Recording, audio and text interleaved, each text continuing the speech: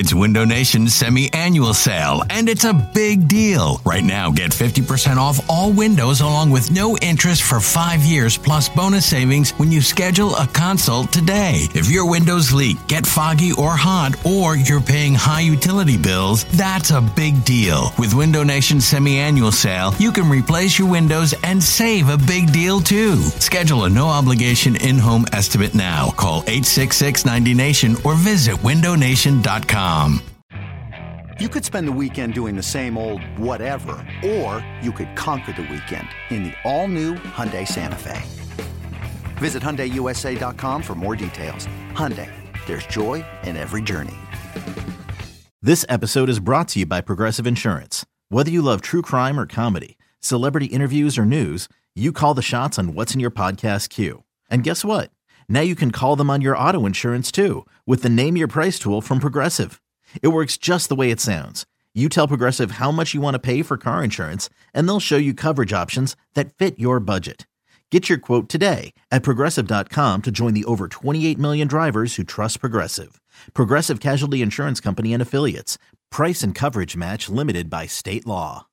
You're listening to the Go Birds Pod, a radio.com podcast about your beloved birds. Oh, what's going on, Philadelphia? Hello, everybody. We are live from Chicky and Pete's in South Philly, where, as you can see, we are sampling the accoutrement of the crab fries, of the wonderful cheese sauce that goes with them. We're actually preparing not only for your fantasy drafts, plus we'll get into some Eagles news, obviously, as well, as I don't know what the hell's going on with Christian Hackenberg, but he is here. He practiced today. He was throwing. There will be things said about him. Maybe even some fantasy value we can find and squeeze some fantasy value out of he's got it. Christian Hackenberg. That loses it. Vince Quinn. I am John Barchard, and thank you for tuning in to the Go Birds podcast live on not only WIP Facebook, but the replay through the feed as well. Vince, how are you feeling? Is your fantasy first of all, have you determined a team name yet for your fantasy roster? Oh, I've got 5. Ooh, 5 of them. We'll have to. Maybe we can whittle it down later. Okay. Yeah. Well, it'll be a fun process, and certainly throughout this. Once we get into the fantasy stuff, if you guys do have any fantasy questions that we can answer, certainly be able to take care of those. And if you're listening on the replay, at It's Vince Quinn, at John Barchard, at Go Birds Pod. What I'm excited about is Thursday night, because I wonder if the Eagles have, I mean, they're not going to do anything petty, right? Even though we want them to against New England as they go up there as champions and just, wave their little hats and say, hey, you remember when we beat you about 6 months ago? That was a lot of fun. But Thursday night is we're going to be right back here. Me and James Seltzer, John Gentile, who's off camera, who works hard, who puts all these things together.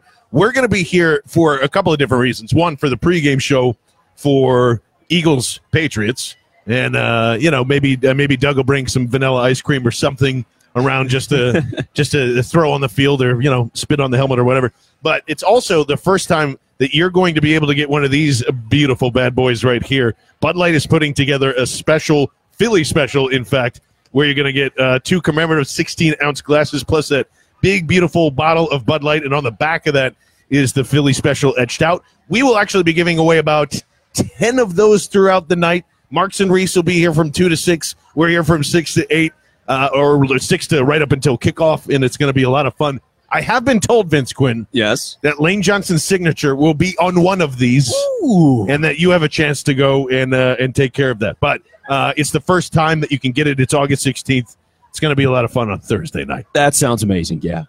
So we let's get into some of the Eagles news. One, can we punch in the face whoever started the rumor of Dallas Goedert's arm being slaughtered? Like, that was kind of a big deal that happened there. And I want to address a few things. First, one, didn't you think it was pretty ridiculous that went around and that actually got buzz? Two, the reaction to it, like, people were so mad that reporters didn't have more information on Dallas Goedert. And guys, it's not how it works at all. No one is going to tell you, no matter what, no matter how many times you ask a coach, an agent, a doctor, or whatever, they will literally not tell you anything about an injury, especially in the preseason. And then it just rolled off like, oh my God, no one's saying anything. It must be disastrous. Yeah, unless he actually, one, he has to have the injury, which he didn't. And two, unless it was something really major where it's going to affect things for long term, and he's got, he's walking around in crutches or has a big cast or something. Somebody said an air cast. I'm going, how can you even say that? He walked back into the locker room. It was so quick. And that's the thing is, this just got so blown out of proportion because we did the radio show the other day and we got a question or two about it. And we're like, I don't know. I've just seen rumors floating around. But that's the other thing, too. Think about it. There are and this is a rough estimate, there are 5,000 Eagles reporters in Philadelphia. So if one of those 5,000 isn't reporting that somebody's got an injury, it didn't happen. Probably okay. Yeah, just wait for someone that not like Adarn Schefter. Or I don't know, like if I don't know. Ed Darn's pretty good. Is there like a fake Reuben Frank out there? I don't know, like whatever it is, and unless it's somebody you actually know and trust reporting it, just don't believe it. So he was back at practice today, and as Jimmy Kipski pointed out, arm sewn on, ready to go. Everything was ready to rock and roll. The other thing I've learned is that if Mike Groh has a press conference, skip it. Like holy nothing. That bad? It is. It's 1, 2. If you are lucky, Mike Groh, who is a much better talker on the field than he is behind a microphone, you get 2 sentences, and that's it. Wow. And he didn't say anything. That's why everybody was wondering, hey, wasn't Mike Groh supposed to speak today? And he's going, yeah, kind of. So the Eagles went into their bubble. Again, I think for I can't remember what day we're on, 12. It's been 12 times since they've gone 11 on 11. Sidney Jones, I believe, is back in the nickel starting slot. We will see where that continues. Obviously, I don't think you're going to see anything different than Jalen Mills, Ronald Darby, and Sidney Jones all on the field at the same time, which is exciting. I think that's what we all want in the end. Oh, yeah, and it's the best 3 guys that you've got, so get those guys, put them out there. We're not trading Ronald Darby. He's going to stay. He's going to play, and the Eagles need that, frankly, and I'm totally 100% supportive of it. It's great. And let's get to the meat of the bones here, which was – what was it? Yesterday evening, I just see Adam Schefter tweet out, and the Eagles have signed Christian Hackenberg.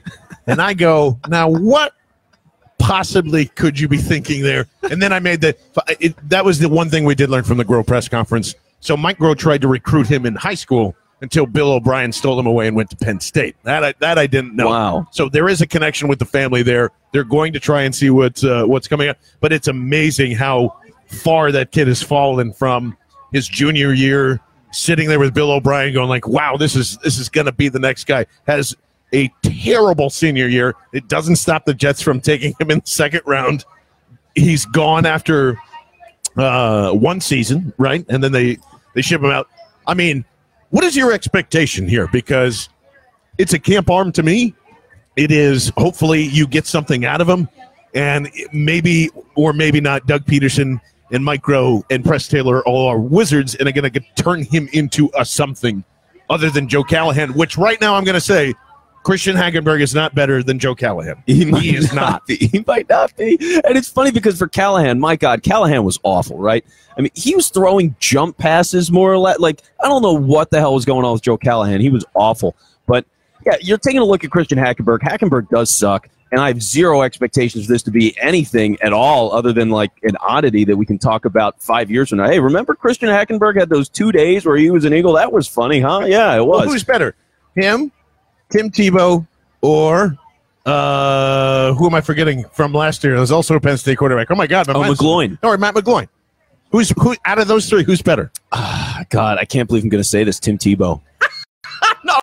Tim Tebow. Hold on. Tim Tebow. Matt McGloin's better than Tim Tebow. Tim Tebow. And I don't know Christian Kenny. How about that? DJ Kenny. John. Shout out to SMU, where I think he's finally taking over some play calling duties over there. Nice. Yeah, DJ Kenny's better than all 3 of them. I would rather have him here. Yeah. I don't know what's going to happen. It's something. It's a headline grabber only because it's more head scratching than it is interesting. All the question marks. So the one thing is, I mean, do you remember the preseason game last year with him against the Eagles? I believe that was the last preseason game with all the scrubs in, and I don't remember a worse preseason performance against scrubs in my lifetime. So there's so much to unwind there. I would be absolutely shocked. I think this is first of all, it has to be a favor. If Mike Groh has that connection to bring him in, much like I'm sure the Tebow thing was a favor when Chip Kelly brought him in because of Urban Meyer and all that. And maybe not do Urban Meyer favors in the future. Just FYI, throwing that out there. Yeah, that's a good move. But I think that's more or less what this is. It keeps his name in the papers. Maybe somebody sees him on tape and goes, okay, we're going to drop QB3 and we're going to bring in Christian Hackenberg one more time. Oh, he went to the Raiders last year, right? I forgot about that move. So he went from the Jets to the Raiders last year. But here's the thing. If Mike Groh is doing something where he's influencing roster decisions to get Christian Hackenberg on the roster, we got to fire Mike Groh. Like, get him out of here. I don't care. I don't care what his responsibility is. No, the fact that Christian Hackenberg is touching this team is such an embarrassment. He can't play. Look, he's QB5. Yeah, he can't play. It doesn't matter. He's not going to affect anything. Terrible, though. What? Like, bring in anybody else that has an actual shot and you have any real interest in. Who on earth has a shot to make the team? I would rather this far into camp find already. Some random D tackle somewhere. Find an offensive lineman project that you can put on the practice squad and work with. Give me something. Not going to be on the team either. Give me something. Matter. But yeah, but it's something you could actually develop long term. I know this is like a very minor thing, but it's minor. It's August take. He's so useless though. Does he have any value? No. I take that back. He does have value. He's going to make sure that Nick Foles doesn't throw that much during the preseason, because that's the other thing I forgot to mention. That's probably what's going to happen now. I mean, you saw Nate Sudfeld take on a lot of snaps. You saw Joe Callahan take on a lot of snaps, and now you are going to see less and less of that. I would say that, it's going to be Callahan and Christian Hackenberg, the majority. Oh, my God, I can't believe I said that. Obviously, outside of Game 3, where all the starters are going into, it is going to be that. It's must-watch television. So that's what I'm saying. Against the Patriots, you're probably going to see Christian Hackenberg for 6 minutes, oh my God, 7 minutes of the fourth quarter, and then moving down the line, that fourth preseason game, just turn it off. That's what I'm just don't even bother with it. Well, this is an important question.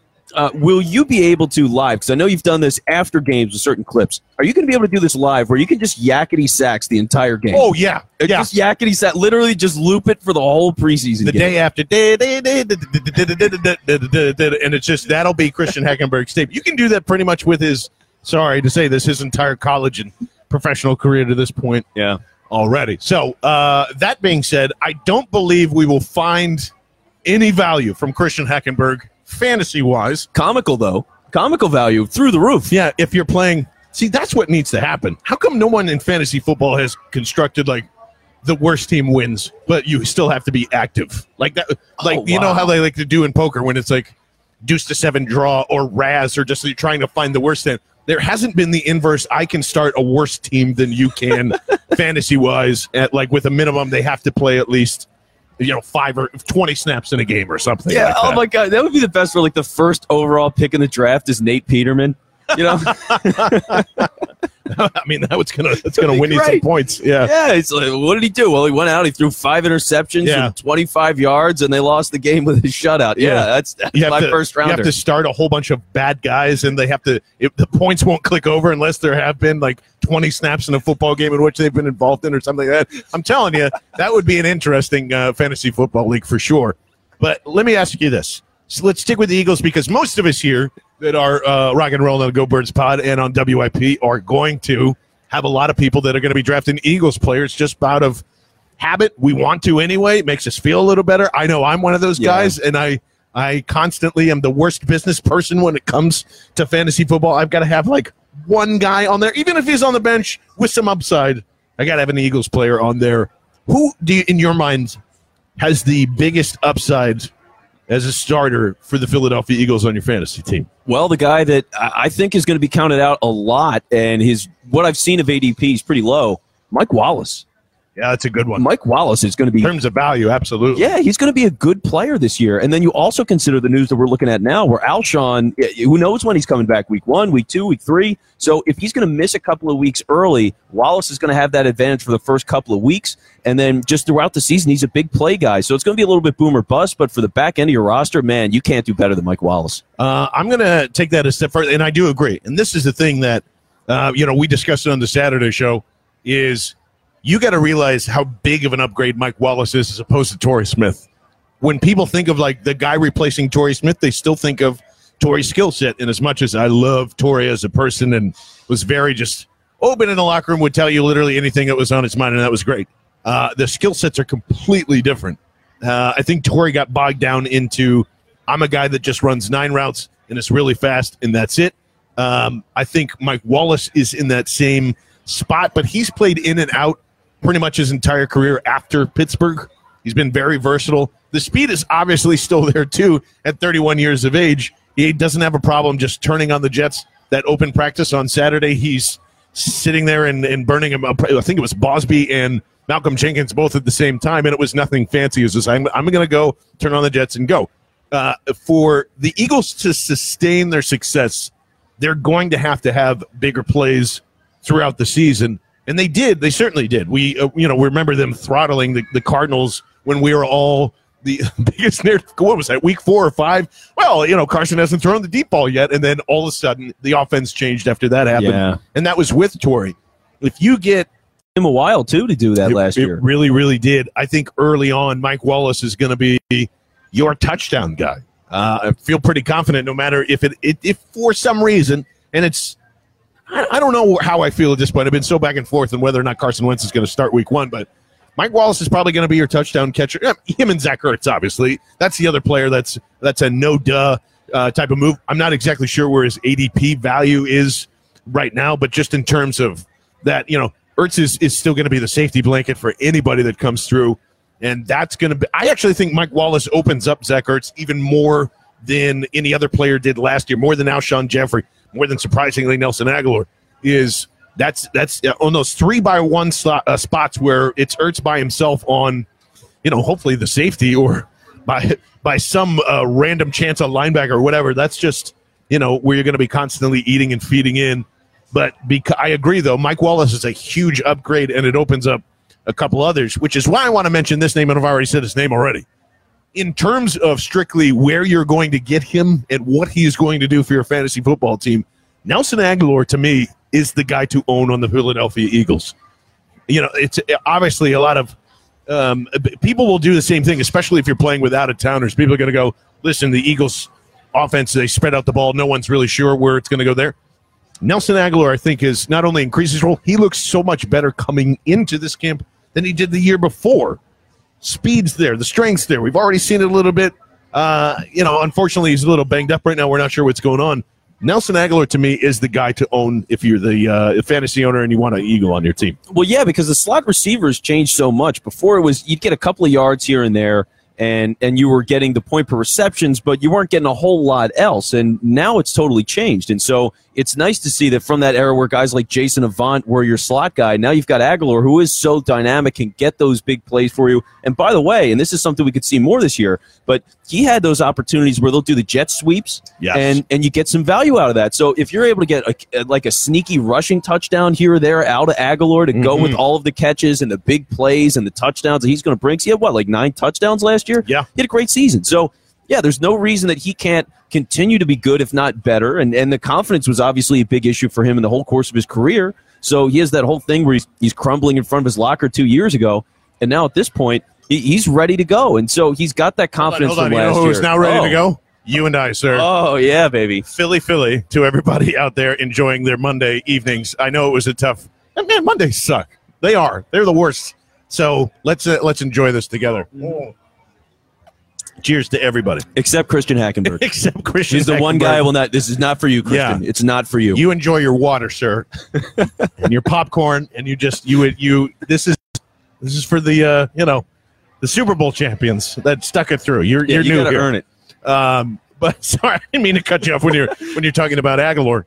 But you're right. I mean, that's how I look at it too. Where you're just even with they are really going into what I've noticed and a lot of other people have noticed. Doug is tinkering to a point now where it does start to look like a college offense, and that means Nelson's going to be in a lot of different spots. I actually went back because we are working on the Underdogs, which is the 2017 playoff run from the voices of all the WIP guys. And I actually had to go back and just rewatch that Oakland game for a second. It was as disastrous as it was bad. There was Doug Peterson trying to force Nelson Aguilar into action when Nick Foles got there. And you saw him in the backfield behind Corey Clement sometimes in motion. And, I feel like there are more wrinkles coming. And not to say that the offense is going to point towards Nelson Aguilar. I'm thankful for those playoffs because it opened up Doug's mind a little more on how to even use him a lot better. I mean, coming out of the draft, Nelson, I even said a million times, this guy is a running back once he has the ball in his hands. It's what he grew up doing in high school, and then he turned that into a wide receiver. So he still is, to me, a little more of a Swiss Army knife than people get him credit for, and I could see him having a few more touches this season. Yeah, I mean, maybe someday he's as good as Tavon Austin will be for the Dallas Cowboys. That web back, John. Did you see Ed Warner's tweets last night, by the way? No, I didn't. They said that Tavon Austin's energy was very Michael Irvin-ish. And I'm just going, what does that mean? And then How can you say that? Brandon Whedon looked very Steve Youngish, or felt Steve. What does that even mean? They are desperate for offense out there in Dallas. So that'll be so unbelievable. Now, what's your rule, by the way, when it comes to fantasy football? NFC East opponents okay on your football team, or do you just go, I can't do it? No, it's a heartless business, John. You got to win, and so I'll take Dallas Cowboys. I got no problem with it. I got a dynasty league, and my first pick that 1 year was Zeke. You better believe it. I'm not passing up on that guy. He's an elite talent, and so sure you want to. If it's your point where you don't want to take guys from the division, so be it. But if I see Odell Beckham Jr. is on the board and he's the best receiver left, if I see Saquon Barkley on the board and I'm picking like 8th. I'm taking them. I'm not giving up value because the rooting is, it's two separate spaces. You have to keep it apart. And so fantasy is one thing, and that's all about money and winning. And then when it comes to cheering and rooting for things, like, sure, if the Giants are playing the Eagles, I'm not going to root for Saquon Barkley to go and run wild all over the Eagles because I'm an Eagles fan. And that's what you should be doing as a fan, is being able to keep your rooting interests and your fantasy stuff separate. Yeah, I'm in agreement. I mean, there are for instance, is because I already heard Grease today plotting for our WIP draft, which is going to come up this week here. Mm-hmm. And hey, he's sitting there saying like, "Oof, I think it's going to be Zeke. I think my guy Zeke because he's number 3, and according to most ADPs, that's where he ends up going. I don't know. That's the one guy that I don't want on my football team, and I can't do it. That's I will find, especially because I'm a big zero running back theory guy.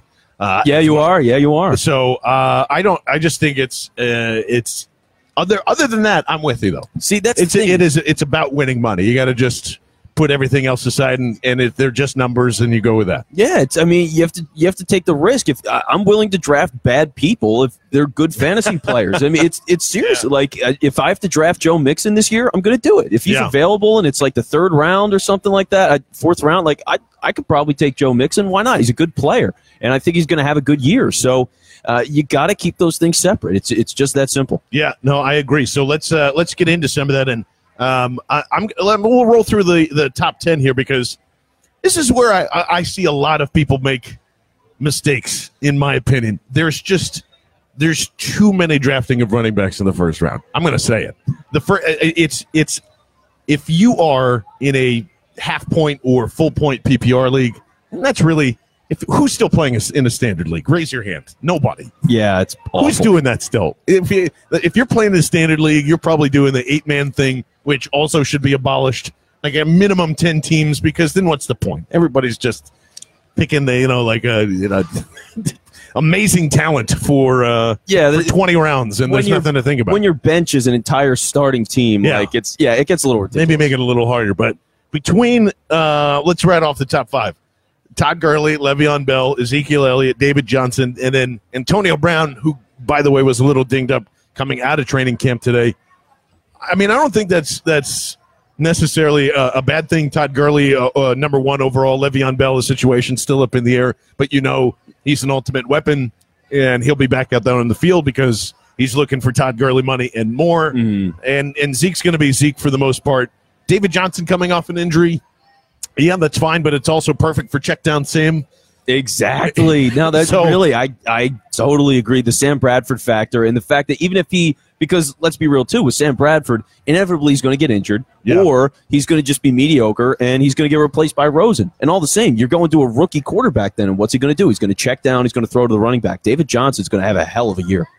I don't know if it's a hell of a year, but he's, to me, that's why if you're putting a lot of eggs in your basket, especially up top there, if you end up taking David Johnson 2 or 3 or whatever, and now it's, especially most of the time in a snake-style draft where it takes that long to get back, I'm still very comfortable going wide receiver over running back almost every single time for that reason, because the running back position, as much as it's still more valuable in actual NFL scenarios, it's still devalued in fantasy a little bit to me. Like, you really can find the same guys at 1 through 5 as you probably can 30, 40, 50, 60. It's just about grouping and hitting as much as possible. It's not like, oh, well, this guy has the same talent level and the same output. No, it's just about collecting about 7 of them towards, the 5th round back, and then and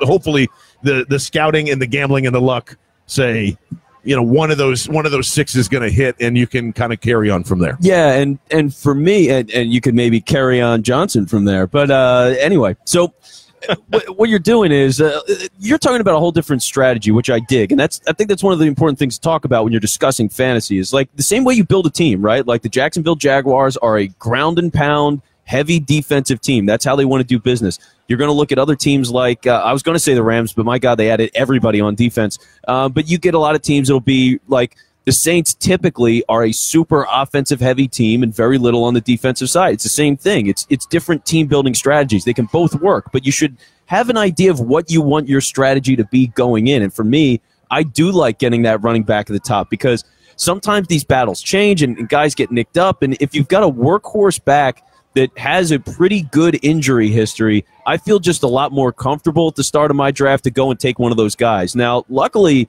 you're not dealing with anybody this year that's like too old, at the top of the draft. All of those guys are like 27 or younger. Yeah, they're young. Which is good because in the past couple of years, what have those struggles been? It's like, does Adrian Peterson still have it? Does Jamal Charles still have it? So when you're looking at what the top 4 running backs are there, and it's Gurley, Bell, Zeke, and David Johnson, they're all great bets. I mean, they're all great young. I mean, David Johnson's coming off the injury, but generally, I like the outlook for all of those guys. And so if I'm in the top 4, I've got no problem taking a running back. I'm very happy to do it. I think because of the influx of running back talent, too, over the last couple of years is why I'm going to still tell you to wait and continue to wait. And here's the one interesting one that I know that guys like Mike Clay and Field Yates and a bunch of other people have discussed is Saquon Barkley. Shout out to all the Penn State fans. But I believe he's at 6 right now. And I got to say, that's ridiculous. I know that. Ridiculous. I think it's ridiculous to have Saquon Barkley at 6. I know everybody's offensive output is, I could see him rushing for 1,100 yards and catching for 400 or 500. Plus, he's getting those receptions. And, yeah, he's not the only focal point in the Giants, but, I mean, just looking at one preseason game from Pat Shurmur and Eli Manning, you're going, all right, what's changed from Ben McAdoo? And not much. Their offensive line still stinks. Will Hernandez is an upgrade, but still going to take some time to go there. Nate Soldier, not great. You have to – and preseason does matter for fantasy. I know people just go throw it away like it doesn't matter. It does matter to see kind of what they're doing. And for Eli to get rid of pressure to – much like Sam Bradford, or much like they don't have a big play offense right now, unless it's Odell. Unless it's Evan Ingram. I think he'll see a lot of targets. He'll have to, but they're going to be 2 and 3 yards, and he's going to have to turn them into 10, 20 long runs for a touchdown. I think 6 is too high for rookie running backs, even though full well knowing that it transfers really easily, and you don't have to worry about that rookie wall or whatever comes aboard you. Yeah, I'd be willing to concede a spot or 2 from 6, but generally, man, I love Barkley's outlook because he is a guy that can play everywhere out on the field. They're going to spread him out a lot. He is going to catch a ton of passes. outside of Evan Ingram's a pretty good player. So you got Odell Beckham, Evan Ingram, and then the third receiving option is going to be Barkley. He's going to catch a lot of balls. And you're right. I think it is important to talk about the Pat Shurmur factor, because last year, like, the Giants should have beaten the Eagles in that one game they played. That was the first time they really did the dink and dunk stuff, and it worked. But if Shurmur can find a way with that slightly improved offensive line to stretch it out and get some bigger plays, then Barkley is absolutely he's a top 5 player. But I don't think they're going to get those big plays this year. That is a big concern. Plus, obviously, you're playing the division, and playing the Eagles twice a year isn't going to be a good help for them. They're going to get just dominated. I mean, think of like Jordan Howard and the touted Bears running game. They just died. So I don't see how that gets better for Barkley either. Generally, though, he's definitely a first-round talent, and I do like his outlook. I think he's going to be enormously frustrating in this fantasy year. Like, he will have games where they'll rattle off the 35 or 40 points and get those humongous, and then for 2 weeks maybe he turns into 6, maybe he turns into 7, maybe he turns into 8, and then it's just going to feel like it's going to be an up or down roller coaster, not because of him necessarily, just kind of the team that's around him for the time being. Yeah, that's a good point, because one of the things that you're looking for here too is the boom potential. You want a guy that's going to score the most amount of points in the optimistic scenarios, and when you're looking about the optimistic scenarios with Barkley versus those other top backs, he is a step down from them. There's no question about it. And so, because like David Johnson will catch 80 balls a year, Saquon Barkley catching 80? Probably not, even if he catches like 45, 50, which is still a lot. So that difference is important. And it definitely, like, it's almost like a 1 and 1B tier, but yes. Barkley I think is 1B. And he's just outside of that. But then this is what I'm saying, though. You look at the rest of the running backs that are on here, and in no particular order, Fournette ADP is right around there. Alvin Kamara, obviously, as he likes to talk smack about Philadelphia as much as possible, is still gonna hang around that top 10. Melvin Gordon's there. Dalvin Cook coming off of his ACL. Devontae Freeman. I know that interesting that Christian McCaffrey keeps getting mentioned here too, and supposedly in training camp he's really boosted up and he's getting a ton. Well, I mean, Curtis Samuel is also getting reps with the one at this point too, so who knows what's happening there. I mean, I wouldn't feel comfortable with that, but that's where he's still going in the top 20.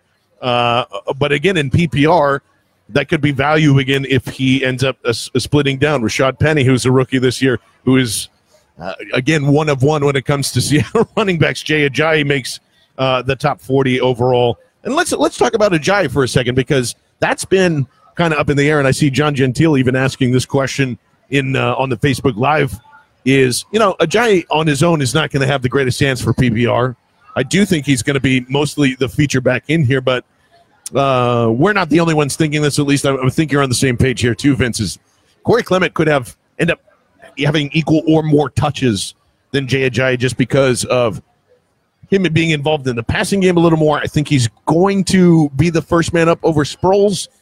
I would wait till the third preseason game to kind of at least have somewhat of an understanding of what's going on there. But what do you do between these two running backs in Philadelphia, between Ajayi and Corey Clement? Man, it's pretty close, right? I mean, from what I've seen rankings-wise, like Ajayi gets drafted way ahead of Clement, which means that, one, Clement is going to be a really good value buy. And if you get the opportunity, a couple, let him go drift a round or two after Ajayi, then go and pull that trigger, because, man, it's going to be worth it. And the other thing is, too, with Ajayi, because you also have to evaluate injury risk, and when it's that close between Clement and Ajayi's got the knee issues, I look at Clement, and he's definitely a better value. Yeah, for sure, right now. Yeah, and that's where I think it's important to almost wait, because, again, as I'm going through all these lists, there's still Sony Mitchell, there's still Chubb, there's still, there's a million running backs out there. Yeah. So I know we disagree on this. Just wait. Unless you're in a keeper league where they're all eaten up anyway, and you got to go get somebody early, and there's a ton of wide receivers on the board, which I know in dynasty leagues and things like that, it's completely different. But there's an amazing amount of running backs.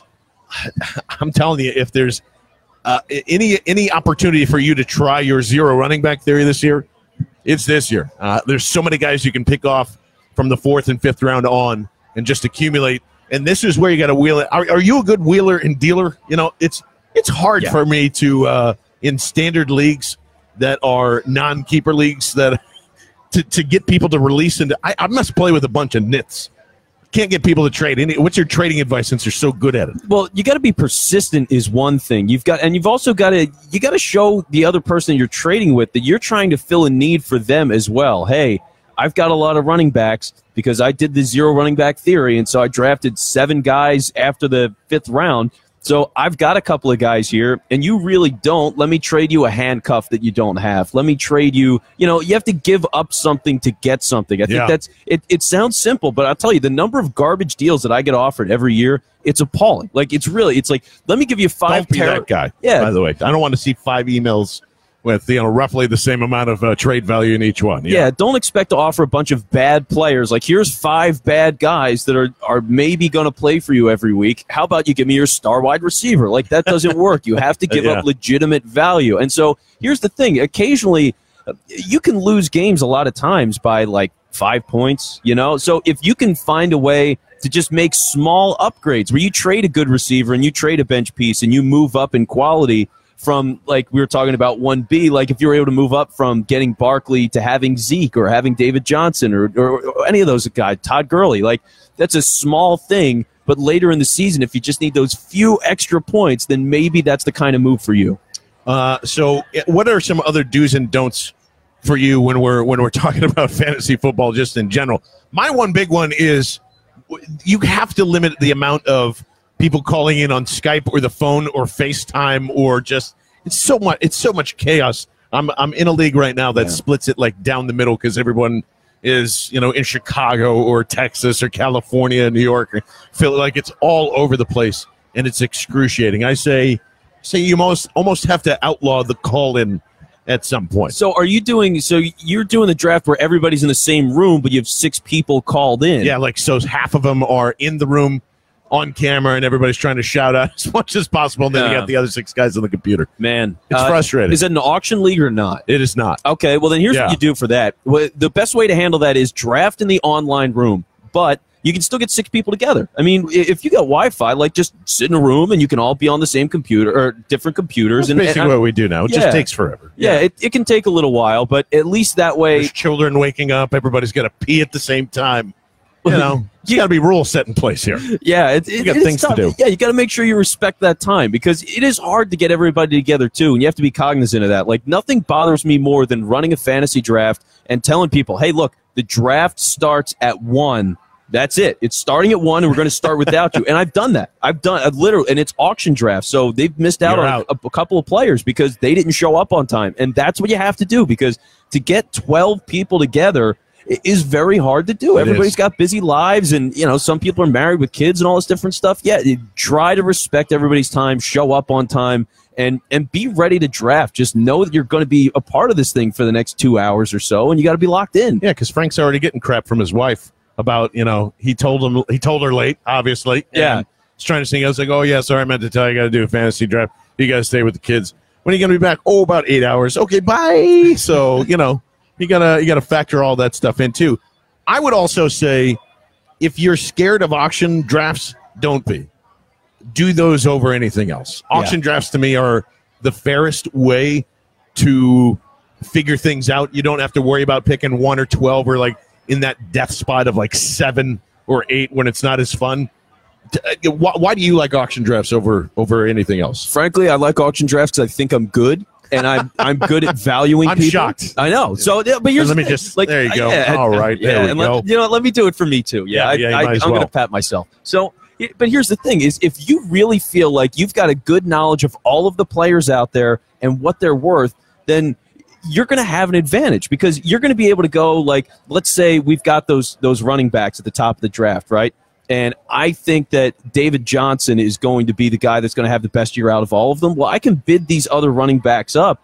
And if people want to pay like 55 for all these other top backs, well, then eventually money's out of the pool, and I can maybe get David Johnson for a little bit cheaper. And trying to avoid his name at all costs? Yeah, like there's just different ways you can handle it. I love the strategy of an auction draft. I love finding values in the draft because having the pacing of when you spend your money, I think, is really important, which is why I'll nominate guys that I'm not interested in that I know will go. So like I think it's if you have a true mastery of fantasy football, that's the spot you have to be, because it's a very, you're not just picking a guy because ESPN says this is the best player left on the board and you need a wide receiver. It's like, no, I see this guy that's, he's a rookie running back and he's devalued a little bit.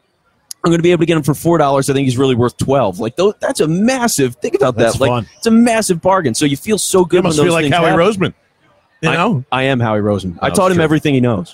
That's what I figured. The other thing I like about auction drafts too is, especially there, and if you can call it out early, I just start with the kickers. Just get them out there just to throw everybody off. Or after like a large fight has happened over Aaron Rodgers. Oh man, is that fun to just bring the house down, and then just or the Jaquiz Rodgers or somebody like that you just can mess with everybody's head, and that's what the psychological part of that too really moves things along. So having bench guys and calling out bench guys early can be an advantage because people are using up that pool, just like you said. Yeah, true. And here's the other thing too that's fun about an auction draft, and these are going to be two names this year that are incredibly fascinating. One, what do you do with LaShawn McCoy?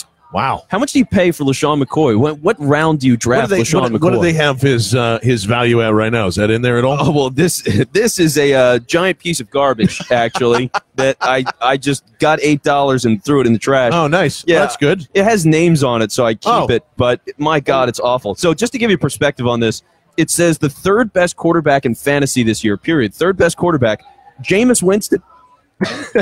Really? Yeah, it's a bad thing. It's useless. Can you use that for toilet paper? Because I might. Looks like it's soft enough. Just out of principle, I paid for it, so I want to get some use out of it. My God, it's so bad. It's well, really I'll tell you what. I'm going to use the Fantasy Pros calculator, fantasypros.com. LaShawn McCoy right now they value as the 15th running back at $25. So $25 for LaShawn actually seems to me slightly undervalued at this point in time. Yeah. Now, there's still, obviously, with his domestic abuse allegations just hanging out in the air, you're not exactly sure what's going to happen. But I have definitely seen, once again, for what seems to be the 90th year in a row, the Buffalo Bills still do not have a quarterback. I am not a believer in Josh Allen or Peterman or whatever. A.J. McCarron. Oh, yeah, A.J. McCarron. Yeah. And whatever other hunk of junk that they're going to throw there. Still means a lot of Sean McCoy. Their offensive line is still pretty decent. It's going to get the workload for the most part. I would say that $25 is pretty fair. I don't even know if I want to touch him. If it was 20 or under, I would consider it. But the thing is, man, the whole interior of that line just went away. Richie Incognito is gone. Eric Wood retired. You combine that with not having a quarterback to speak of. That's a fair point. It's really bad in Buffalo, man. LaShawn's going to be facing 8-man boxes, and he's going to be getting no help whatsoever. I think it's going to be. I think he's under 1,000 yards. I think he's like 5-6 touchdowns. It's going to be a bad year for him, and that's if he plays the whole year. So with all those things combined, most likely I don't touch him at all. And I'm a pretty risky guy. Like Josh Gordon is a guy that I would be interested in, but McCoy scares the hell out of me this year. And that's all fair too. And just looking at like a lot of the $3 and $2 yos here. I mean, as much as Kenyon Drake has been in the minds of everybody down in Miami of going to be the guy, Frank Gore's still going off at $2. And is still at probably 158th on your ADP chart. To me, that's where you see value. Doug Martin, I know people are. Whatever you kind of feel about that, I'm not particularly high on him. But again, another $2 yo on him. Yeah, worth it. Then you're talking about some other things. The $11 with Dion Lewis, I feel really good about him in Tennessee. Duke Johnson, if you're in a PPR league at $5, absolutely. Carlos Hyde, I don't know what's happening there in Cleveland. Three good backs, yeah. But there's and that's going to be spread out. But even some of the younger guys, Ronald Jones, who has looked pretty good so far and doesn't have too much competition with Jaquiz Rodgers and who else? Peyton Barber is the other guy. Who is, I think, the appropriate response, Yeah, but again, this is where, Royce Freeman, who's going to be who looked pretty good so far in Denver, is another guy that is. Love him. Again, $11 probably right around there. And then you just get into your regulars again, too. You figure out what's happening in New England. Maybe you take a shot on Rex Burkhead, or you take them all.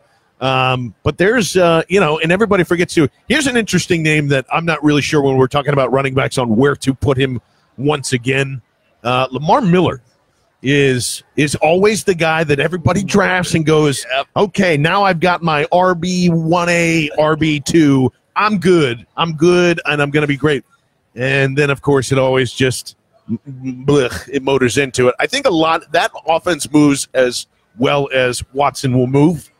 And you saw that was evident with DeAndre Hopkins last year. Not so much in the backfield. I think if Watson stays healthy, he does become a little more valuable than the past couple of years. Yeah, he does. But, man, that's the thing with Lamar Miller. I've been through it, and I've heard it so many times. And it's like every year Kyle Rudolph's going to be a top 5 tight end, right? Like it's the same thing with Lamar Miller. You just hear it all the time. He's going to be a top 10 running back. He's going to be a really good value this year. You got to go and take Lamar Miller. Trust Lamar Miller. And I have.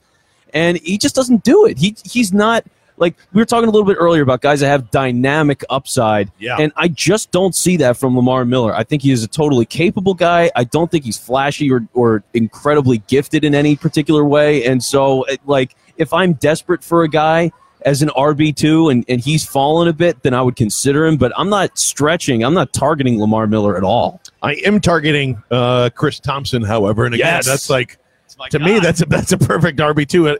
I can't figure out. The thing that is funny to me is that Washington did a lot of stuff during the offseason. No one really knows if it upgraded or downgraded them, but they're also extremely quiet right now. That always kind of rings a little bell. I'm just like, no one said anything about Washington a lot other than, and that always leads people to believe to go, oh, well, if nobody's talking about them, that means, they'll probably be better than people are thinking because they're off to the side. They're not getting the spotlight. They're not getting the attention. I think Washington could be one of those teams. And, unfortunately for Darius Geis and all of my dynasty folks that drafted him, there's the 2 or 3 leagues where I saw him go early. Yeah. Really sucks for that. But that opens the door again for Chris Thompson to kind of go back into the swing of things. It's not like Samaje Perine is going to just suddenly turn into that guy, or at least not get the majority of the carries. Fat Rob the same way, who was a little banged up last year too. Chris Thompson to me is again great value, probably 8th rounder or later, and for auction leagues, he's valued at $11. That's pretty sweet. Yeah. Now I don't want to take my shirt off because we're in the middle of Chickies and Pete's, but there is a Chris Thompson tattoo on my heart. I don't know what it is about that guy. Sounds like it hurts, man. Oh no, I love it, baby. Okay. So he's just so incredibly fun to watch. He's dynamic. He's that guy that's just supposed to be your 3rd down back, but he can do so much more than that. And his big playability last year was one of the reasons why Washington was relevant for a while. He was the best thing they had, without a doubt, on the offensive side of the ball. And for guys to go down, that was the first guy I thought of. Chris Thompson is going to have an opportunity to go off again this year. And for a late pick is a guy that could be your 2nd or 3rd running back, and he could probably be your 3rd just on the way that people look at him. He doesn't have notoriety, There's no flash in saying Chris Thompson's name for your average NFL fan. So for him, a guy that could be your 3rd running back that could place as a 2nd, man, I love Chris Thompson. Yeah. I can't say enough good things about him. Nice flex position too there if it's in there, and also just to all the commissioners, make tight ends flexes. I don't know why people don't stick to the RB wide receiver all the time. Tight ends are flexible too. Just make all the skill positions flexible please. No QBs, but make the rest flexible. Huh. You're that guy, aren't you?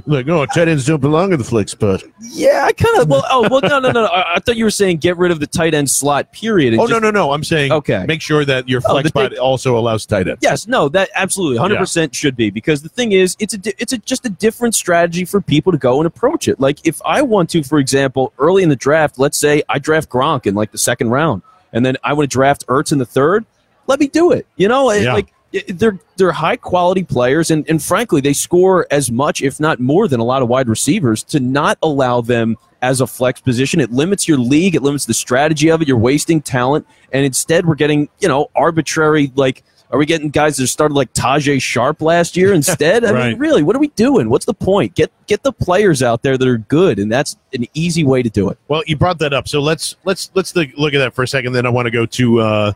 who you want to stay away from and who you really want to get out of the running backs through here. But like you said, I mean, if you do have an opportunity to go Gronk and then Ertz, that's probably going to be more likely at the top of your draft than it is at the back. There's not really anybody else that I would kind of combo in here. I can't believe that the 11th overall is our good friend Trey Burton. Trey Burton, who once again threw the Philly special, and to get the Philly special edition of the Bud Light box with that engraved on the back of it, including two 16-ounce wonderful Pilsner glasses and a specialized Bud Light.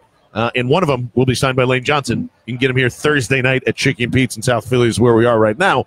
I'm always hesitant on that strategy, just like you said. Like, if you want to really dump your resources into give me Gronk and Kelsey, or give me Ertz and Gronk, or any of those two combinations, like, I would be scared of any of that. Once you, like, to me, Jimmy Graham, I understand that he's with Aaron Rodgers. Yes, he's obviously going to look better than he did in Seattle. I'm not sure I can do that with him. I think I draw a line kind of at, the top 3 tight ends, and if they're available, sure, especially if, one draft. And that's the most important part, whether auction snake or otherwise. Make sure you zig when everybody else is zagging. When there's a run, stop the run and go pick up value where you need it. It usually leads to a bunch of success. But, how are you feeling about stacking tight ends? I'd be okay with it because you have to get the right guys, and that's the thing. You mentioned Jimmy Graham. I think Jimmy Graham's going to be a top 4 tight end this year because awfully worried about that. No, I'm not. Green Bay, as long as Rodgers is healthy, they're going to move the ball. And for Jimmy Graham, especially with Jordy gone and in Oakland now, they need a red zone guy. Like, Devontae Adams is not your red zone guy. Yep. Jamal Williams is okay as a running back, but he's not spectacular. I mean, they've got a total carousel. Still has the greatest line of all time, by the way. Oh, you know what Jamal Williams said? Well, wait, no. What did he say? Jamal Williams, when going through the Senior Bowl last year, said, "What's your special trait?" And he goes, "Man, I just smash a motherfucker in the face."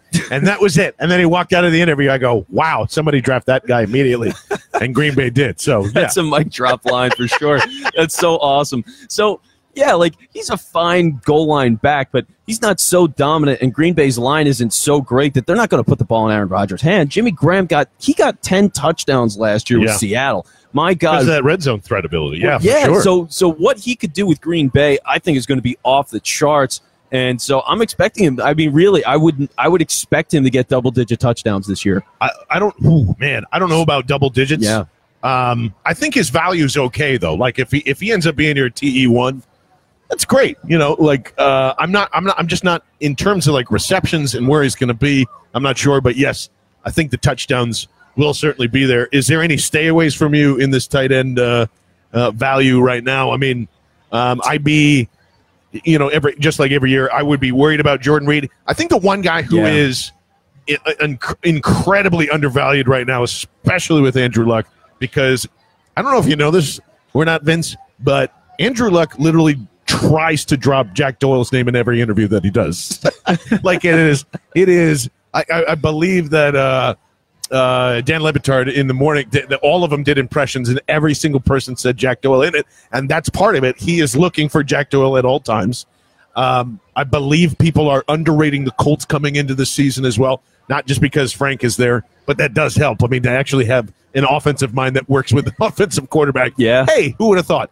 I believe Jack Doyle is probably, to me, the most undervalued tight end, just in terms of volume and receptions going into the season. Well, that's the thing, and it all goes back to Andrew Luck, and the Luck factor is just, I mean, my God, I think there's no reason why, because now their offensive line is improved. He's got a real head coach that understands offense, and they've got weapons there. Like Marlon Mack is a guy I want to talk about in a little bit. I love Marlon Mack. I'm still not on his train yet, maybe we'll get there eventually. Yeah, I'm driving that train. That's that anti-Michigan thing, I guess. Oh, okay. So, like, having that, Andrew Luck back is such a massive factor. Big time. And so, the Jack Doyle effect is going to be real. And for a guy that's listed right now as a 10th tight end on lists that I've seen, he could easily be, top 6, top 7. I don't see any reason why not, because the Colts are going to be throwing the ball a ton. It's their best way to move the ball. Luck is a legitimate MVP candidate, I think.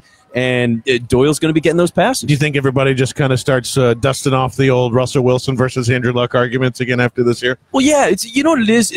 Luck's been out of the game essentially so long. So he got injured at the beginning of 2015. He played that whole season. He played 2016 for a little bit, misses 17. So when he's out of, remember what was Andrew Luck's stock in 2014? He's all pro, rise, consistent playoff. Brought back that huge deficit from Kansas City in the playoffs, and there was a whole thing about he was the single, the way Carson Wentz is right now, where you'd say he is the highest valued young commodity at quarterback, and therefore the highest valued young player in the league. Period. Definitely. Andrew Luck was that guy just a few years ago. He's 29. He's going to be turning 29 at the start of the season, and for him to be fully healthy, I think says a lot. And people are just going to realize he's good again. I don't think people, and as far as sleepers go, he's kind of a sleeper in his own weird sense because it's been so long. So you're going to get that value in other places. T.Y. Hilton is a guy that's going to have his stock go up a little bit, and Jack Doyle as well, for sure. Totally believe in it. Well, and Timothy is chiming in here, and we appreciate everybody tuning in on the Facebook Live here. Eric Ebron is there, and he's currently going for $1 in auction, and probably. Listen, unless I'm not seeing something, and unless Frank Reich can just magically put a little potion on him and turn him into the weapon that everybody thought he was going to be in Detroit, I still don't see that. And it's not like Andrew Luck and him have had great chemistry. I don't know how many snaps he's going to be in. I don't think that's going to dig into Jack Doyle at all. There is somebody else on this list that is actually valued lower, and I'm actually shocked that it is. You've been following Cleveland kind of a lot here as well. I don't know. I mean, Tyrod Taylor and all that. Yeah, I'm still very hesitant as Cleveland as a football team, but David Njoku is actually lower on the list than Jack Doyle is by 2 spots, according to Fantasy Pros here. That's another guy that I would love to either have as I'm not sure if I'm comfortable yet to be TE1 status, but certainly has the upside to do that and probably climb into the top 5 if everything goes according to plan there. He's got a lot of chemistry with both quarterbacks between Baker and Tyrod. I like him a lot, too, later on in the rounds if he's still hanging around. Oh, yeah, great talent, just as a raw physical presence. He's a great player. He's fast. And yeah, he is. And for linebackers, he had a great catch. I think it was in that first preseason game he caught a touchdown. He just burned a linebacker and caught a really nice ball over the shoulder and took it to the house. So he's a great player, and the weapons are just far better in Cleveland. And sure, the team's going to struggle, and so he's not – his upside, he's not going to be in that Zach Ertz, Kelsey. He's not getting even 700 yards, I don't think. But he's a guy that could get 500, maybe close to 600, and get you 6 touchdowns on the year for tight end production. That is pretty darn good. And if you can get him as your second tight end, my God, you're in a great situation. You've got to love that. Keeping it here in Philadelphia, I would take an extremely late flyer on Dallas Goedert in terms of that. I mean, I still don't know how it's going to work out, but certainly he just red zone production out the yin-yang. And you're looking at some of the other rookie tight ends. And, again, it's the same thing with I haven't said this yet, but whatever you do, please do not draft a rookie wide receiver anywhere in the top 3 rounds. Don't do it. Oh, my God. No. Don't do it. It's not worth it. I know, hey, what about Odell? What about, Amari Cooper? What about, I think Mike Evans had a pretty good rookie year as well. Those are all very special players. We've realized that over the years. Don't get caught in that trap. I was reading something the other day, and I forget where it's over in the last 10 years, 3% of the wide receivers that have come in, no matter what round that they've been in, but every rookie is, a 3% chance that they get into the top 10. I think it's even 3.8 or 4% if they get into the top 20 in terms of fantasy points for wide receivers. It's a rarity. It's the hardest thing to transfer over from going to one and the other. I don't think tight end is much different from that. We've seen that time and time again. But what's your stance on drafting rookie tight ends and wide receivers? Yeah, rookies is generally one of the things. Outside of running back, it's somewhere you want to stay away from. Quarterback, definitely stay away from rookie quarterbacks. But, wide receivers, it's just such a massive risk. And what you do is you let other people get caught up in that flash because those guys always get drafted higher than they should be. Let someone else draft them, make that mistake. And honestly, if you believe in a player enough that's a rookie and they're probably going to struggle out of the gate, you could either trade for them really cheap later after they've had a couple of underperforming weeks and you can make the bet that later in the season they'll catch on, or somebody's going to drop them outright and you're just going to be able to pick that guy up if you want, if you're fascinated. So, yeah, it's never worth the investment. It just doesn't work. Don't take the risk. I want to switch back to running backs for a second, too, on who else you are kind of staying away from in general and what don't you like about some of the guys this season. Okay. Well, the first guy I look at is Kenyon Drake. I don't want anything to do with Miami. I just think very they suck. Interesting pick. I think Miami just sucks, man. They're a terrible team. They don't have a whole lot going on. Their coaching is miserable. The team is miserable. They've already had statements already about how bad they are in training camp and the preseason, which, like, this is the flowery time. You know, this is when you say everybody's in the great shape and the team is starting to click and everything's coming together and we feel great in playoffs and all that stuff. And they're like, we're sorry we're so bad right now. I mean, that's the state of the Miami Dolphins. So why am I going to invest in that when you do have Frank Gore there who's going to take away some of his touches, which is amazing that he's still doing it.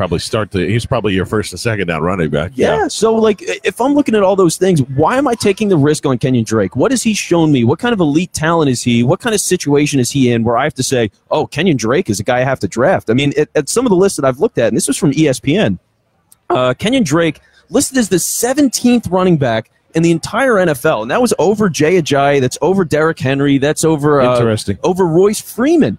Are you kidding me? Like, no, there's no way in hell that Kenyon Drake is over any of those guys. I wouldn't put him close, and so he's way, way, way overrated right now. Let someone else make that mistake. Yeah, I think people are extremely high on him, not only just going into last year, too, especially a lot of people in Miami, and Omar Kelly likes to hype the crap out of him too. Like, they're like, "Oh, good, I'm glad Jay Ajayi's gone because he's got the degenerative knee, whatever." And you're going, okay. And Kenyon took over, and he is quick. That is the difference. He's fast. He is really good. But I have the same concerns as you do. I don't think Miami is as bad as you're making them worst team in the league. But I do see them struggling. And again, you know, there's no Pouncey there. There's a lot of other different factors with an offensive line. It's something that Ajayi struggled with his entire career being down there, and you saw that kind of teeter out there. It's coming in on the Twitter.com, which you can find us there at John Barchard, at Inspitz Quinn. Rate my team, fellas. This is from Brian Seville. He's got Wentz and Roethlisberger as his two QBs. Okay, that's a good start. All good there. Jordan Howard, Derrick Henry, Jay Ajayi, Ronald Jones, Corey Clement. My goodness, this must be one of them fancy 8 to 10. Yeah, there we go. Leagues. Wide receivers are Hopkins, Landry, Funchess, and Amendola. Then he went Njoku, and Philly got it, even though Dallas got it absolutely hates that. I don't know if everybody knows. Like, every time he just grumbles a little bit every time he hears Philly got it. Wait, are you telling me that a grown man doesn't like being renamed involuntarily? You know, like, no, yeah, it's amazing. Sure. I don't know. If I just started calling you Bill all the time, you'd be pretty pissed about that, Bill. Prater as the kicker, which is the most important part of your fantasy team. Never forget that. Yes, first pick. The Super Bowl champion Philadelphia Eagles with the defense there. I will say one thing, and I'm just going to say it, and it's not out of I love that you have Eagles here. There's too many Eagles. There's too many Eagles already, because you're going to get tripped up by, let's see, 1, 2, 3, 4. There's 5 spots. You're riding with one team. It makes your bye weeks a little. It's weird. Devastating. Now, I'm not saying again. There is a lot of variance in there. There's a lot of variety, so it's not like you're going to have to. I'm just saying, if you do end up starting those guys, it's going to be a little rough. Overall, though, I would say it's a pretty good job. It's a solid team. Yeah. It's totally solid. You know, Jordan Howard's a guy that I just don't love. And I know he's had great seasons, and he had like 1,500 yards in a season. And you know what? I'll still say I kind of think he sucks. I don't know what it is. I think Jordan Howard, you know what it is? He's got no wiggle whatsoever. It's not even wiggle. It's just the Bears stunk. That's it. And he got banged up last year too, right? Well, I don't even know. I know he had a pretty good season last year. If you look at the totals, he had a pretty good year. But the thing, they run him right up the middle, and that's why when the Eagles played the Bears, Jordan Howard died. Yeah, I mean, he got like 30. There's no quarterbacks. There's no threat of doing anything. You know? There wasn't a lot there, and the offense was bad. No. There was nothing there. Pretty much, yeah. You know, there was. When you design 4th down plays for your rookie quarterback to literally almost run out of the end zone and then throw it away, it's not great. They were lost. They were totally lost in a bad team. But if I'm looking at what's going to be good for the Bears, going forward. I think a lot more Tariq Cohen's got to be a part of that equation. Now you're one of those Tariq Cohen. I am. I'm a Cohen truther, no doubt about it. I love the guy. Now, is that because of Nagy being there, or is that just because he's the ultimate kind of weapon for them, and he's their type of Darren Sproles, and that's his role? Well, one, it is, versatility is part of it, and the other thing is, I just think that Howard is a guy that if you're going to run anything that isn't right up the gut, I just feel like he's limited. And so I don't like the speed factor. I don't like the total. I mean, really, if he has to make a single cut, he can hardly do it. He's just a straight bull rusher almost as a running back. So I don't like Jordan Howard. He's still going to be worth it. Like, he's probably going to be in the top 20 in terms of running backs go, but sure. He's a little overrated for my liking. But otherwise, it was a pretty good roster. John Gentile also asking an interesting question, hitting back to the wide receivers. I mean, how much does – I don't think it really affects anything, but if Dez Bryant does sign in Cleveland, what does that do to Jarvis Landry? I don't think it does much anything. Not a whole lot, because for Dez, it's going to be – it's filling Corey Coleman's slot, basically, and it's two different shoes to fill. Yeah, Corey Coleman, oh boy. Look it out. Glad they passed up on Wentz for that. Even though I totally was in love with Corey coming out of the draft. I thought he was – but, that's the thing. Never trust Baylor ever again. Their quarterbacks, their skill position players, their coaches. Just forget it. Everything's a wash. I don't think it affects much. I don't think Dez becomes a focal point of that offense. I still think it's Landry, Njoku, and whoever's in the backfield at that point. So I think you'll be okay there. Yeah, Dez isn't a big deal because also Landry does different things. He's going to be the volume guy. He's essentially a running back in the receiving game. You know, it's going to be all these quick catches for 7 yards, 5 yards, and he's just going to dink and dunk the Browns down the field. But he's still going to get, even if Dez took away a couple of catches, how many is Landry getting this year? 90? Probably. I mean, it's the thing that I can't find out about Jarvis is because the constant and again, I think it's a Miami thing. The one thing that is hilarious about the Browns in general and just trying to figure all this stuff out, I can't believe Jarvis Landry on this first week of training camp is yelling at the entire wide receiving room on Hard Knocks and just saying, let's fucking go. Everybody has to practice. This is ridiculous. This is, if you're not hurt, come out and play. Yeah. Which I think is going to gain him a lot of respect from his quarterbacks, and they're going to want to throw to him more. So I think I think people underrate what he's able to do. I really, really do.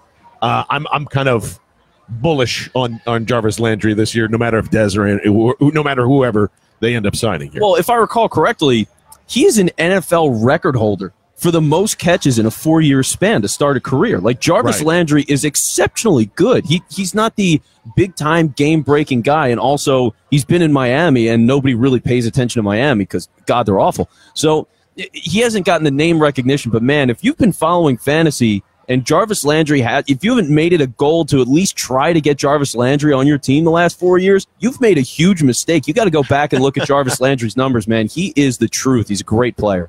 Now here is something that's interesting. Well, I want to stick with quarterbacks because we had this debate on Saturday, and I just even just looking at it from a fantasy value, I don't really understand it. But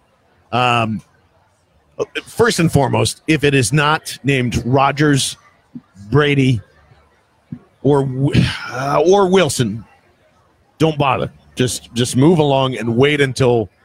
I'm going to even tell you to wait till the old rule used to be round 8 or pass before you take it.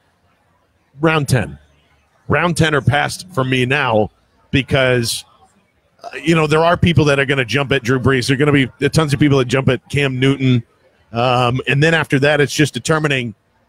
That's where Carson Wentz's ADP right now is 7 for quarterbacks overall. Because people are not exactly sure when he's going to start. That's fair. He's going to start week 1, by the way. And there'll be some influx, but his value jump there let me ask this: is Carson Wentz a semi-valuable pick if people are waiting? If you scooped him up in the 3rd or 4th round, is that okay, or is that jumping the gun? Well, it is going to depend on the other quarterbacks. Let a couple other quarterbacks go first. If Wentz is the first guy taken, then so be it. But he's going to be great. What's his line? What are you saying that he's all right? If he's available in this round, I'm not going to pass him up. Yeah, if he's available in, let's say, the 6th round. Wow, you'd wait until the 6th. I would, because I'm always averse to quarterbacks, so that's my thing. You don't like the running backs. I never like really taking quarterbacks high. I always try to sit on that and just let it ride. And especially this year, there's a lot of talent. And so I'll always try to target 1 or 2 guys that I know I can get in like the 12th or the 15th or something like that, and I ride it out that way. So if Wentz fell to the 6th, I would do it. He's probably going to go before that. That's the unfortunate thing, too, is because we're talking to a lot of people who it's either you're an Eagles fan or you are in a league with a lot of Eagles fans. And what are Eagles fans going to do? Like that guy did that sent us his roster. They're going to draft every damn guy on the team. Why wouldn't you? And so when that happens, like Wentz's value is going to be a little bit inflated, most likely, in the leagues that you're drafting in. So odds are it's not worth you picking Wentz when he's going to go. So I'll say that, but even if you pick him in the 3rd round or the 4th round, let's be real. The offense is good and it got better. So Wentz is going to be a big part of that. It's just a question of whether or not you get rushing yards. And it's such a minor thing to worry about that, he's probably worth a 3rd, 4th round pick. Yeah, that's where I would say like the 4th round is, if he's still available, I think it's okay to take a shot there. 4th and 5th round, I think he's got plenty of upside. I mean, it's hard to ask him to be like, hey, just repeat your MVP performance and stay healthy throughout the entire time and do all that. So I'm not as worried about the injury, and that's just something that you're going to have to throw your hat in the ring and have a little faith in whatever and kind of move on. But outside of that, there are really just a lot of QBs that I think you can roll with, or just do a 2-teamer from week to week. You're just going to judge based on play where it comes from. I would say from Marcus Mariota and actually Jared Goff. That's a great name to mention. Jared Goff all the way down to Eli Manning is probably a very good case. One, are you a QB streamer at all? Have you ever done that before? I haven't streamed. Usually I'll pick 2 guys that are pretty close together, so I'll pick 12 and 13. I've got no problem doing that because it's a bit of a roll of the dice. And usually those guys are at least average starters, so they'll be like the 10th starting quarterback, so they deserve to be there, and that's good enough for me. So I say that they're in the same way that I would pick off running backs. You don't want to have too many quarterbacks taking up your bench, but if you want to approach that strategy a little bit where it's, all right, this guy this week, this guy next week, and just kind of wait and see what happens in between them and kind of go for it there. I got to say that Jimmy Garoppolo is pretty low on the list. He is. And I know that what I love right now is the narrative of he's only played 6 games. You're getting ahead of yourself. There's no reason to just say that Jimmy Garoppolo is just going to come out. And it's really not necessarily all him. To me, it's him and Kyle Shanahan together. And I know that there's still a lot to determine with their skill positions and what this 49ers team really is. I still feel like they're inching toward a 9-7, 10-win season type of game or type of season. And I like Jimmy Garoppolo there as kind of, a very late round type of pickup that I'm not sure if I'm comfortable with him riding and dying with him the entire season. For fantasy value-wise as a quarterback in general, yes, of course. But I think if you have a combination of, just like you're saying, you go with him, you go with that in a Case Keenum, or that in a Jared Goff, a Pat Mahomes, something like that. That's going to be pretty exciting to take a risk on. Speaking of Pat Mahomes and a lot of the other kind of rookie QBs that are coming through this, is there anybody that sticks out to you in general? Like, are you going to try and grab a Baker Mayfield or something at some point just to stash away, or is it not worth it until they announce it and hopefully you can get them on the waiver wire? Yeah, a lot of the rookies, I don't want to touch it. Josh Rosen, you don't know if he's going to start, and even still, I don't think he's going to be great. I worry about Arizona. You got a defensive head coach that's taken over that team. Larry Fitzgerald, I worry about him for that very same reason. Like Matt McCoy's coming in and he's been an offensive coordinator for a while, but is he going to be able to get 1,000 yards out of Larry Fitzgerald in the slot? I don't know. Yeah. I have some doubts about that. So I worry about Arizona. I don't want to touch that. Sam Darnold with the Jets. I like some players on the Jets, but Darnold's not one of them. Mayfield, right now, they're very strict on it. They keep saying it over and over and over again that, hey, Tyrod Taylor's going to start. So I'm not touching Baker Mayfield. There's zero reason to do it. Why take the risk as much as I love Mayfield? So Yeah, generally, there's really... Because Tyrod might stink in the first 4 weeks, and then all of a sudden they make a little switcheroo. Well, yeah, and that's when you have to be literally the first guy to make the waiver claim and hope for the best. But otherwise, yeah, none of the rookie quarterbacks are worth it. Mahomes is really interesting. You got his big play potential is just so there with Andy Reid, who we've seen him air it out. With Travis there, yeah. Yeah, that's a really good offense. It's a great spot for Mahomes. He could get you some rushing yardage as well, and that is fun. Another guy, you mentioned Marcus Mariota. I love Mariota this year. Because it's just going to be better. It's just going to be so much better this year, right? Like, I think Vrabel's going to handle himself as a head coach, and I know he's a defensive guy, but the other guy they brought in was the right-hand man to Sean McVay last year. Yeah. So when you're getting that Rams offense and you're giving it to a guy in Mariota, I think that's really exciting. And they added some weapons. Deion Lewis, Derrick Henry is still there, and they're just a well-built team. They already made the playoffs with a horrible coach. So when you think of that, the numbers for Mariota are going to skyrocket. And so even if he's like your high-level second quarterback, that's a great pick. Huge Mariota fan. Jared Goff, grossly underrated. I really think it's criminal how low he's ranked. Really? I'm actually, that's my stay away from this year is because Jared Goff, to me, as well as that offense performed last year, and certainly Sean McVay deserves a ton of credit for it. You started to see the winning, and maybe that's just experience and development too, and I'm overreacting to it. But Jared Goff kind of weaned off as the season kind of got to its end there. In the playoffs at home, not really that great either. I feel like the Rams offensively will regress from their numbers last year. It doesn't mean that they'll be bad or that they're not, a contending team. I think they obviously are. I don't think Jared Goff's play skyrockets like it did from year one into year two, mainly for just a ton of different reasons. And I know that Brandon Cooks is there, and I know that they've kind of tinkered around with their offensive line a little bit too. As long as Jared Goff is a distributor, I think he's going to be okay. But I think there's going to be more up and down games this year than consistency. So I'm a little worried about Jared Goff. I think he's slightly overvalued right now. See, I think Brandon Cooks is a way bigger upgrade than Sammy Watkins by a lot. Without a doubt, yeah, absolutely. So I love that upgrade. It is the second year in the offense. You've also got, the defense. Think of how much better the defense has gotten. It's rare to say this, but that defense has gotten so good now that they're going to have more opportunities. So even if they regress, they're going to have a chance to put up, statistically, they're not getting as many yards per play, not converting as many thirds. They're just going to have more opportunities in general than they did before. And so I like the Rams a lot. For Goff, Goff's rated in some cases, I've seen him as low as the 19th quarterback. I don't know how you can run one of the top offenses in the NFL and go all the way down to being the 19th quarterback. I think that's totally ridiculous. Goff is an excellent value. He's a big-time target for me late in the rounds, and I love him a lot. Now, here's another guy that I know you're not going to like this, and that's I think I know where you're going. Yeah, we're going to the silver and black, baby. Okay, I wasn't. Oh yeah, Mr. Derek Carr. Yeah, I'm not. Oh boy. Yeah, I'm not feeling it, and it's not because it is a little bit because of Derek, and it's not just injury history. And listen, you never. In the history of the NFL, and I know there's only small sample sizes, but every time, the year before a team moves to a different city, it's terrible.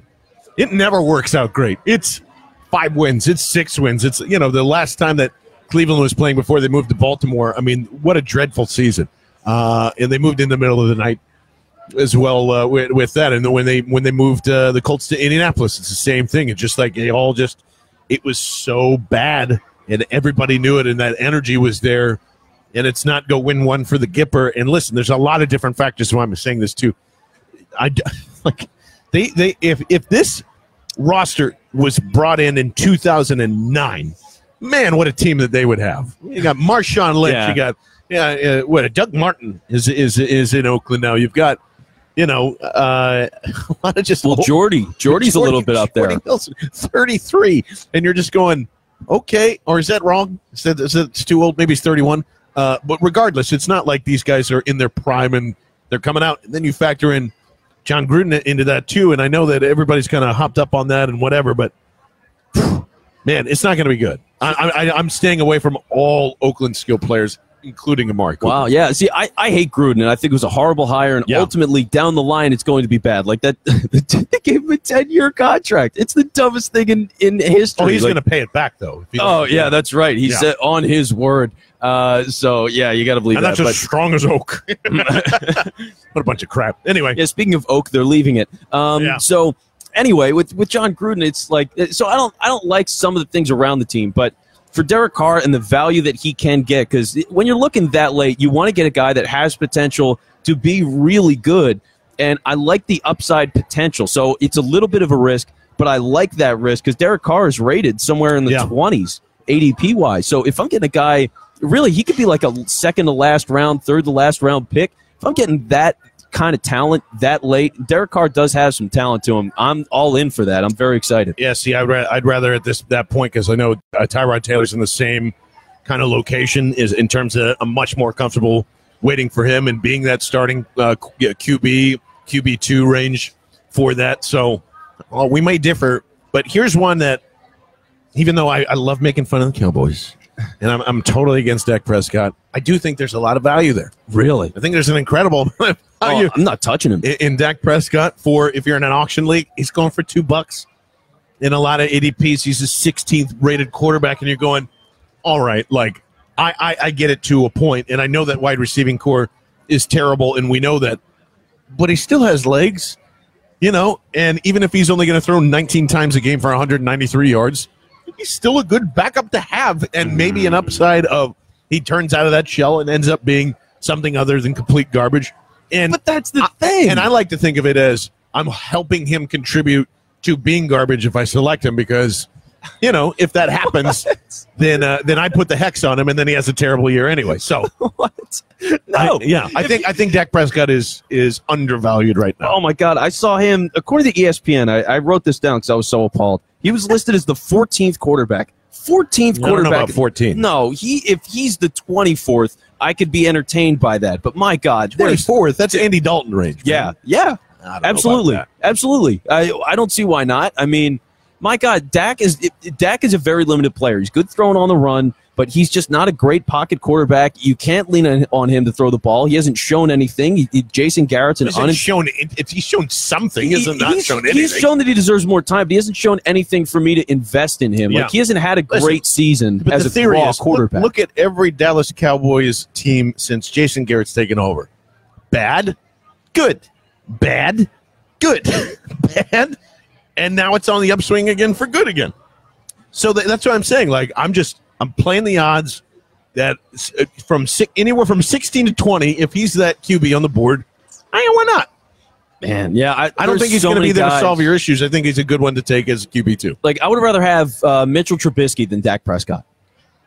Sure. Yeah, I mean, that's what where is Mitch on your list? Because he's way down on mine. Well, on my trash list that I have here, he's listed all the way down at 26, but he's probably in a different position than that now. Yeah, he's 21 according to Fantasy Pros. And where's Prescott? Prescott's at 16, so that's 5. But five QBs difference. They're all in the same range. Yeah, but still, like, I do not like Dak Prescott. I'm not touching him. He's got to earn it. If he plays well this year with bad receivers, next year draft Dak Prescott, because holy crap, that offense is going to be awful passing wise. So if he can figure it out with this team this year, then I'll invest in him next year. But man, I'm letting someone else take that risk. I want nothing to do with him. Let's switch over to wide receivers before we start to wrap things up here. Obviously we've mentioned Antonio Brown. I'm fine with him. You taking him 1 through 10, it doesn't matter. He should be off the board in the first round. That's not a big deal. The one guy that pops up right away, though, DeAndre Hopkins, I don't know. His ADP is the second overall wide receiver. I don't think there's anything wrong with taking that. I think that's still way too high. And again, it's because Watson's coming back and staying healthy. So, I mean, there's not a lot of downside there. Most of the time, there isn't to tear your ACL again the very next year. Normally doesn't happen, but that's when everybody's mind. So I kind of get it back and forth. I just think he's slightly overvalued at this point. Well, you know what it is? It's interesting because when you're looking at the wide receiver position, I think for the last 5-6 years, it's always been like this. It's been Antonio Brown is number 1. and then everybody else from like 2 to 7 or 8, it rotates. And that order changes dramatically year to year. You know, Julio Jones could be the second wide receiver, then he's the 8th, and then maybe Mike Evans is that guy that's number 2 one year. Or like it's just so flexible. It's almost like you're turning the bingo balls over, and it's just like, oh, okay, it's Odell Beckham's turn this year to be the number 2 wide receiver in the league. So when it comes to those guys, unless you think you have some sort of inside scoop or something, like some really harebrained, ridiculous conspiracy thing of why one guy is clearly going to be better than those other receivers, then I just don't see the need to really go and force that pick. You could probably get one of those receivers that could really, because let's say, okay, Hopkins is a number 2 pick, right? Or as wide receiver, he's a second. So he's going to go in the first round.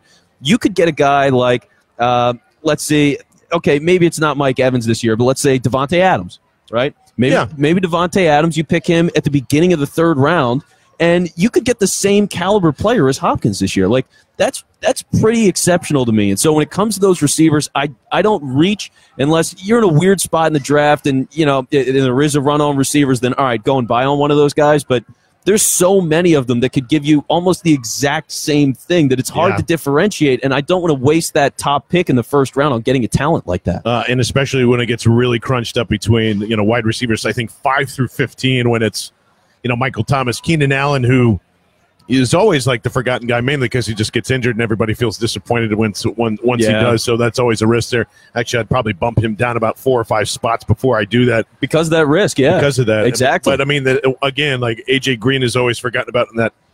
He always is right up there. Like, couldn't he easily be the second best receiver in the league this year? Why not? Absolutely, he could. And it just depends on which Andy Dalton kind of shows up from game to game. But sometimes that really doesn't even matter. But the one thing, the crunch that I think is completely undervalued here too, and I would bump up, this is more towards like wide receiver 19, 20, 21, 22. Larry Fitzgerald, if you especially if you are in a full point PPR, you need to, as long as Sam Bradford is standing, he needs to be bumped up a couple of spots in my mind. I mean, that is nothing but slot dump offs and 4 and 5 yards here and there and whatever. I think Larry Fitzgerald, as long as he's been in this league and as long as we've talked about him, and for many years he was in that 1, 2, 3, 4, 5 spot. I don't think he gets up there. I just think he's undervalued with Sam Bradford throwing him the football. Want to get your take on Allen Robinson too, because we've discussed Mitchell Trubisky to a point. To me, Jacksonville is stupid for letting homegrown talent go and doing that. So dumb. Giving Chicago a weapon that they finally need. I mean, you got to pay Blake Bortles. Well, yeah, of course, which is like, that's fantastic move by there. Oh, and by the way, congratulations to who is it that got suspended? Fowler and Fowler and my man Jalen Ramsey. I love Jalen Ramsey. Now, can you imagine if Jalen Ramsey and Fowler were in Philadelphia and Howie Roseman or Peterson or whoever made the decision says, hey, these two guys badmouth the media, so therefore we're going to take them away from a full week of a preseason game. Sorry, you don't get to go to Minnesota in the middle of summer. I know it's really disappointing. The beautiful. And we're going to find you, and you have to go home. You're not going to be at practice. Darn. Thanks, Coach. Tragic. Total Coughlin move, right? That has to be Coughlin. That's so ridiculous. That's not Doug Marrone. That's Coughlin doing that stuff. So, yeah, you poor soul, missing training camp. Yeah. It's trending. Trust me, I know everybody's jumping on Jacksonville. They're not going to make the playoffs this year. That's my hot take for August. But between Allen Robinson and, to me, the most undervalued guy on this board, and he always is every single year, is Marvin Jones.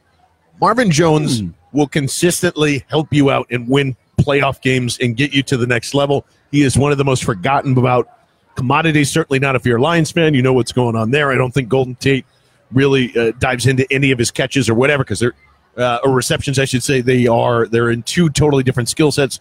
Marvin Jones is very much boom and not a lot of busts there. You know, he's still going to grab you your 11, 12-point, 9-point games to get you consistent through the season, but he's got the upside of 25, 30, 35, sometimes like huge games. I think Marvin Jones is always kind of undervalued as it goes along here too. And you mentioned it before. I'm shocked that Brandon Cooks is even below that at 24. This is a guy that has turned in 1,000-yard wide receivers. And I know everybody says, but that was Drew Brees and Tom Brady and, whatever. And if you can't really get past, listen, you're putting him in a very capable offense that totally fits his skill set. I know that I just said that I think the offense is going to regress a little bit. Still with that, I do think that Jared Goff and Brandon Cooks are going to have to have a connection at some point because, their schedule overall, I might have to look back at it and take this back, but it's not overall that strong either, especially when it comes to the secondaries. I love Brandon Cooks, again, especially if you're down at wide receiver 21 and he's going off for $22. Yeah, he could be a top 10 wide receiver. I don't see why not. Do you see the contract he got? I don't know about top 10, but he got a big-time contract. Yes, I mean, they're paying him to be that kind of guy, and I guarantee you Sean McVay is going to come up with ways to throw him the ball. He's the best receiver on their team, and he's going to be great. Yeah, Brandon Cooks, if he falls that far, and that's the ADP we're talking about there, like in the 20s as a wide receiver, are you kidding me? Yeah, I know you just went in on Marvin Jones, but like Cooks is better than Jones in this year. I would go with Brandon Cooks. I don't know. I think they came out about the same last year, which again is why I'm telling doesn't really matter if one of those guys are on the board. You need to go grab them, for sure. And if they're going to wait around, and that's where the other one was too. Josh Gordon is even lower than those two. So I think Josh Gordon actually opens up a lot of targets for Landry again. I think they'll have success there. Tyrod's been dying for somebody to throw downfield. He hasn't had a ton of success. A lot of one, I think it's of his own, but two, I mean, I can't think of anybody in Buffalo that was a deep threat, especially like a guy where it's just please throw it to me and I'll go catch it and go take care of things. Where do you stand? I mean, so the first legitimate year that we always talk about Josh Gordon, where he's physically going to be on the field and more than likely going to be there throughout the entire season. For those that waited, congratulations. I know I did last year. Just waited and waited and waited. And now he's going to be one of my keepers going into the season. But, yeah, Josh Gordon, to me, is another guy that fits into that. He can probably easily be in the top 10, maybe even the top 5 if he's here all 16 games. Yeah, no doubt about it. He's one of the greatest talents in the NFL, period. He's just a physical marvel. And to have that kind of ability and for him, the maturity of this, right? Like, he could have shown up and said, like, I've got all these anxiety issues and I'm all screwed up, but I'm here because I have to be. And he was like, I'm going to step away for a little bit. It's just what I got to do. I'm going to take my time. I'm going to show up. And for him to have that kind of maturity to do that, I think it's great. So I'm buying on Josh Gordon this year. I don't think he's going to miss a lot of time. Even if he misses like a week, you're going to forget about that once he has a 30-point game. And it's going to be worth every second with Josh Gordon. So let him drop a little bit because people are going to be scared of him. I think more people are going to, you're always scared because of a guy like that, and he's got the suspension history. 2, he's a Cleveland Brown, and not a lot of people are bullish on Cleveland Browns. So all those things are in your favor, and you can get Gordon on a good price with ridiculous value. And speaking of buying, I'm going to be buying one of these bad boys. Oh, yeah. Because this is the ultimate fantasy value here. One, fantasy because I never ever thought that the Eagles were actually going to win a Super Bowl, and now that they have, Bud Light is basically putting this commemorative thing together so we never forget that the Eagles are Super Bowl champions. It's the Philly special edition of the Bud Light package here, which is the play is engraved on the back of this box right here. You get two 16-ounce Pilsner glasses in that bad boy in the middle with the most important part, the beer. It's going to be here Thursday night, and so will we. Myself and James Seltzer will take you right up until kickoff as they play the Patriots. I'm sure we will be incredibly petty. I expect you guys to be at the same time. Chicky and Pete's in South Philly is one of the only places that you're going to be able to get this. We're going to be giving 10 away, along with one of them will be signed by your boy, Lane Johnson, number 65. So great. And who knows? There might be so few surprises here. Some special guests might show up. Wink, wink, nudge, nudge. Ava Graham will be down here, too. It's going to be a ton of fun. With that said, if you do have any more fantasy questions, at us at GoBirdsPod, at John Barchard, at It's Vince Quinn, and the guy that's going to be running This Week in Fantasy the entire year, who's decided on one of the most important fantasy weeks ever. Not ever, but, it's still the second week, third and fourth. James Seltzer, This Week in Fantasy, will be starting up next week with our good friend Sigmund Bloom from the Football Guys. They will get you primed and ready for everything else, and they need your questions as well. At James Seltzer, at Sigmund Bloom. That is Vince Quinn. Do you have any final thoughts here, sir? All right, 2 final thoughts. One, I'm just going to say it right now, Lamar Jackson needs to be listed as a flex player. Oh, God, you're one of those guys. He's got to be listed as a flex player, man. He's going to be getting reps as a wide receiver. He might get the ball in the backfield. They got to list him as a flex player. And if they do that, if your league lists him as a flex player, you draft him at the end of that draft. Don't do it, John Harbaugh. Don't do it. Do it. And the other thing is, I came up with some team names. I just want you to rate them real quick. So I'm torn. Oh, okay, good. I'm torn between two. All right. One is based on Kerryon Johnson, who is the running back for the Lions. Yes. And love that guy, by the way. Auburn, spectacular. Probably helped John Gentile in his college fantasy draft. Yeah, there you go. Which I'm getting into this year. So solid running back. And the team name I came up for with Kerryon Johnson would be Carry On My Wayward Son. I knew you were going there. Yes. So that's one. All right. And two, this is for the Eagles fans out there. And you're welcome for this in advance. I'm just going to say that. It's a great name, and you're welcome. All right. I got her pregnant. All right. That's not bad. Okay. So, all right. Got her pregnant. So, all right. So I guess I got her pregnant is the winner. So that's I would stick with that one. All right. That's going to be my fantasy name this year. We're making that happen. All right. So those are my final thoughts, John. That is Vince Quinn. We will be live again at Chicky and Pete's on Thursday. Patriots, Eagles, a lot of Bud Light stuff. Come and hang out. And that will do it for Go Birds live from the Chicky and Pete's in South Philly, right here on radio.com and 94 WIP. We'll see you guys.